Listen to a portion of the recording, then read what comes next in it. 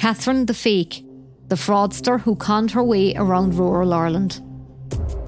She's evil. I mean, she's ruined so many people's lives. She was a very strange individual. A very strange person.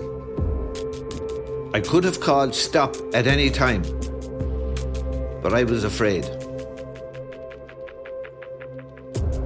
She's like an eel, always moving around. Nobody will ever catch her.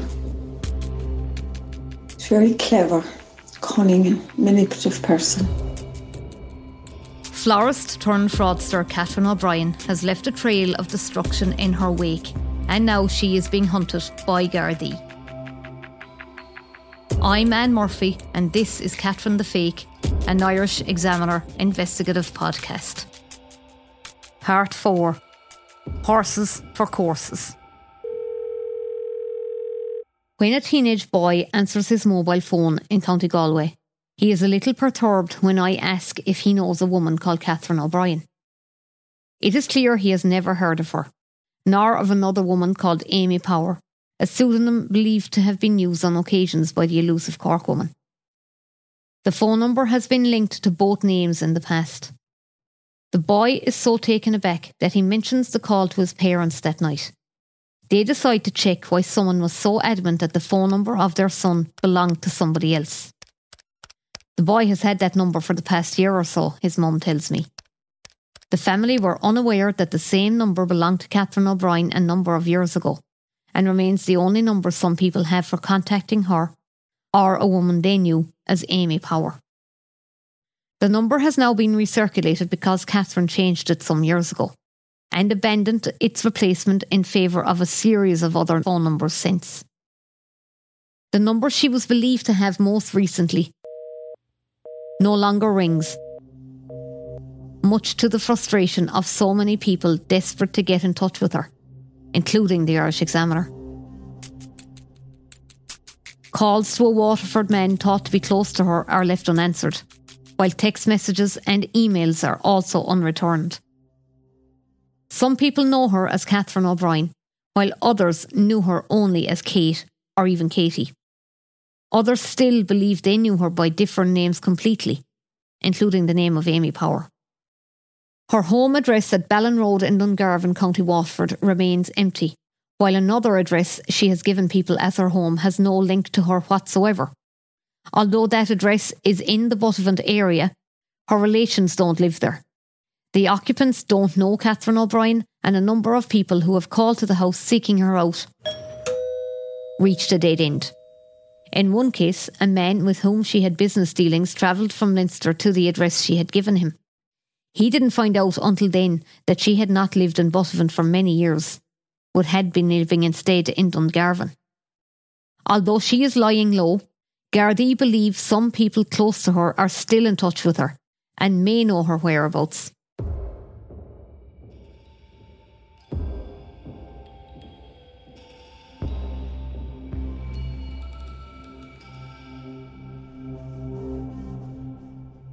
At her abandoned home in Dungarvan, mail which had been stuck in the postbox on my first visit there was no longer there when I returned to the property. The Scarlet Pimpernel type figure she has become, evading both the law and people who claim to have lost hundreds of thousands of euro to her business schemes, has left a trail of destruction in her wake, from the west coast, across the Midlands and south, to the east coast. Among those whose paths crossed with her are a small number of people who are either terminally ill or have died since losing money to her. Their families are still trying to piece together the trail of destruction left by their involvement with Catherine O'Brien. Friendships have broken down, with people blaming each other for introducing her schemes into their lives, while marital relationships have also been put under pressure. 6 live fraud cases are still being investigated by Gardaí on foot of complaints made about Catherine O'Brien. The full extent of the losses suffered by innocent victims, including the amount of money and the number of people affected, is unknown, but the money involved is potentially in the millions. Catherine started small with a floristry shop, but getting involved in thoroughbred horses introduced her to big money ventures. One complaint still under investigation involves a horse investment scheme through a website set up to target people interested in thoroughbred horses. Another relates to a scheme involving investment in a property that was allegedly for sale in France, also linked to the horse racing industry.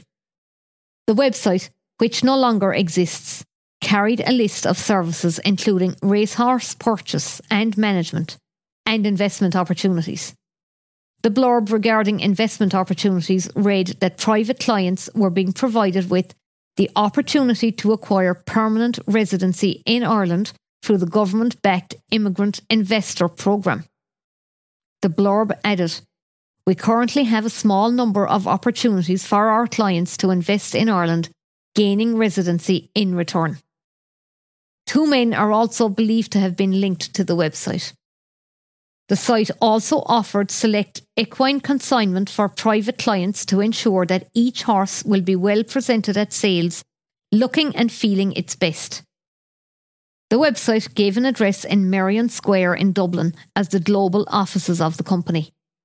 A phone number on the website no longer belongs to Catherine O'Brien, but it is one of the numbers she was known to use in the past.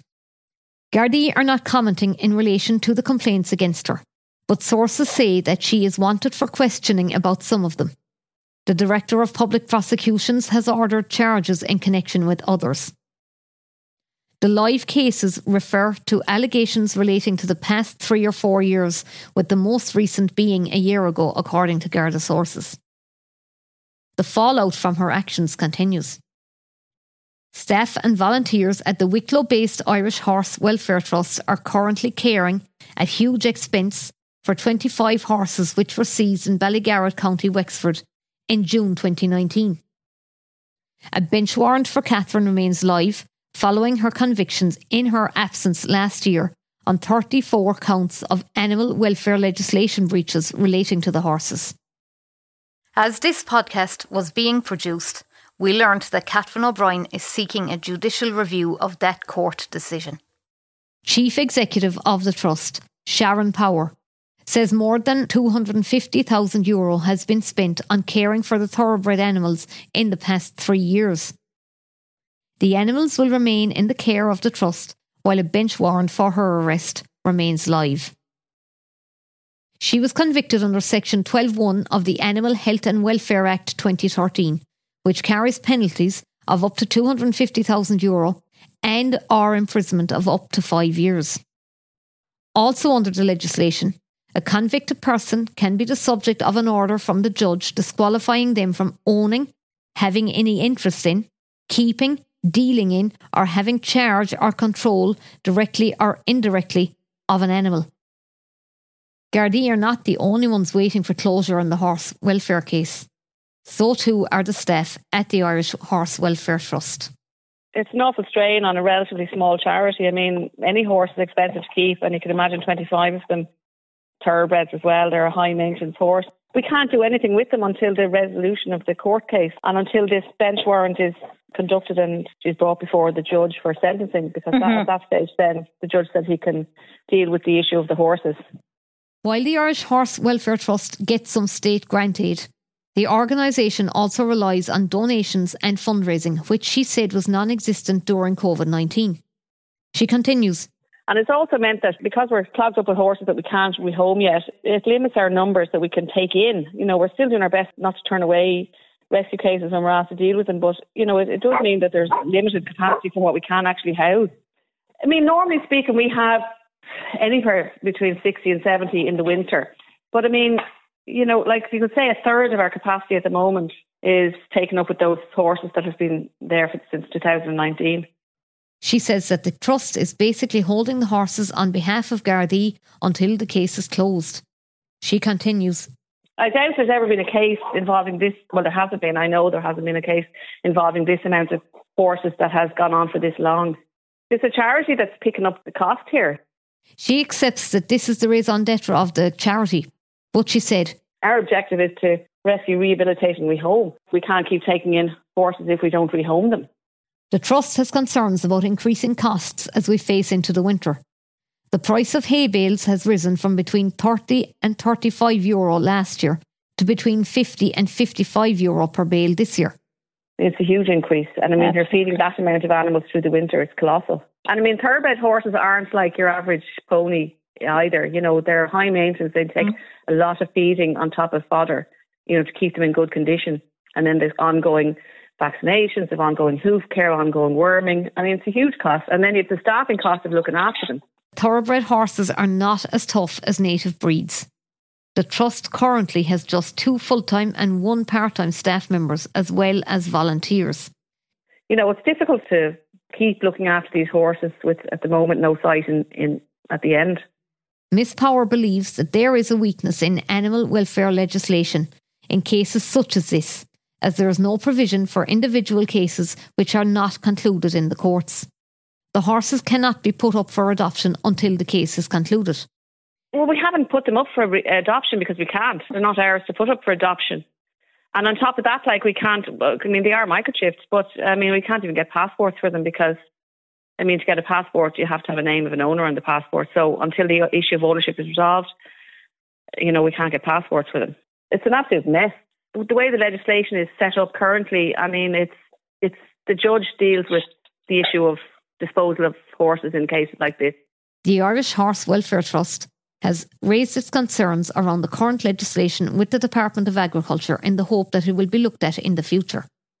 Miss Power believes other charities working in animal welfare have experienced such difficulties in the past, but stresses that those cases would have involved fewer, less expensive horses and a lesser amount of time. She points out that some of the animals in the care of the Trust are heading into their twilight years, which will make it more difficult to rehome them when the time comes. She is keen to stress that the staff and volunteers at the Trust are very fond of the horses, saying they are a lovely bunch of horses, but says it may be too late for them to be adopted by the time the case concludes. Nobody will take on an elderly racehorse with health problems. It's simply too expensive. 8 of the horses which were seized initially had to be put down because of health issues. 1 was very elderly, while others had severe health problems. Miss Power says that the fact that the horses are all thoroughbreds will also make it difficult to find homes for them because they are not typically used as riding horses. But she adds, "We have not been able to try to find them homes, and I'm sure there were homes lost there over the last 3 years for some of them, but we couldn't put the horses forward for those homes." A man who remembers Catherine O'Brien from her days growing up in Buttevant says it has been a long time since he last saw her, but he does recall her being problematic. Of the last time he saw her, he recalls thinking that she appeared to be doing well for herself. The last time I saw her was on the road from town driving a new top-of-the-range Range Rover at the time. He does not want to be identified out of respect for her family. Another man who encountered the woman he knew as Kate O'Brien up to 12 times, describes her as appearing to be one of the most intelligent people he has ever met. He described her as being very good at what she does, adding, "She comes across as self-deprecating and kind of insecure." But he says that underneath this persona was a very different person who has managed to keep mostly off of social media platforms, making her more difficult to trace. He adds, "I have never come across anyone remotely like her. She's a bit of a genius." Paddy Donoghue, who runs the veterinary supplies business in Clare, remembers her as charming and assertive, well able to persuade people to become involved in business opportunities she presented. He says, she was charming and she seemed very smart and very able-minded. You know, nothing would be a problem, like. He says she was well able to speak legal jargon, persuading people that she was working in law. She would lead you to believe that she was in the legal profession of some description, yet she never answered any question directly. You automatically presume that it was legal that she was involved in, and that she was well able to talk the jargon, evading, when you think back in it, she was evading the questions of what was right or what was, you know, she was evading the questions, but yet she could get around you by answering questions, and she seemed to be able to convince me anyway that's what she was in the legal profession. To me, it seemed a perfect opportunity to do some business with her, and that I did. He felt that supplying her for her veterinary business planned for Dungarvan would be a good opportunity for him to expand his business into Waterford. But instead he ended up not being paid for the products he supplied to her. These type of people are very, very well able to influence you, or well able to hoodwink you, you know. And I'd say I wasn't the first person that she was pulling the wool over. Quite intimidating if you took her on in any way that, you know, you might have doubted her or questioned her. Like, she was well able to back herself up, and she wasn't afraid to stand up, and, you know, she was confident. And I mean, she was never rude or threatening or abusive or anything like that. Only that she was so confident that she would hoodwink you very quickly. He believes she knew exactly what she was doing. She knew that she was able to get stuff, and she was able to use the people around her and use the context and use the confidence that other people had in each other to benefit her, you know. Among those over whom Catherine O'Brien had failed to cast her spell was Senator David Norris. He says that he was approached by her. She invited him to her farm to see a horse she claimed was gay. He dropped in out of politeness, he told the Irish Examiner in an email, but he had no interest in becoming involved in any of her plans. He declined to say any more. Attempts have been made to contact Catherine O'Brien by phone, email, at her home, and through a number of solicitors who have acted on her behalf over the past 20 years. However, all attempts were unsuccessful. The Gardaí are looking for Catherine O'Brien. The Irish Examiner is looking for her too. If you have information relating to her whereabouts, contact me on ann.murphy@examiner.ie. Catherine the Fake was researched and written by me, Anne Murphy. The podcast was produced by Deirdre O'Shaughnessy, recorded by Jim Collin, with sound design by JJ Vernon. Catherine the Fake features the vocal talents of Jim Collin, Owen English, Niamh Griffin, Esther Irwin, Leo O'Shaughnessy and Michael Gary, and the graphics were done by Tiernan King and the Irish Examiner visual design team. Photography and video used on irishexaminer.com by Dan Linehan and Eddie O'Hare. If you have information about Catherine O'Brien and her whereabouts, contact me on ann.murphy@examiner.ie and keep an eye on irishexaminer.com for more updates on Catherine the Fake.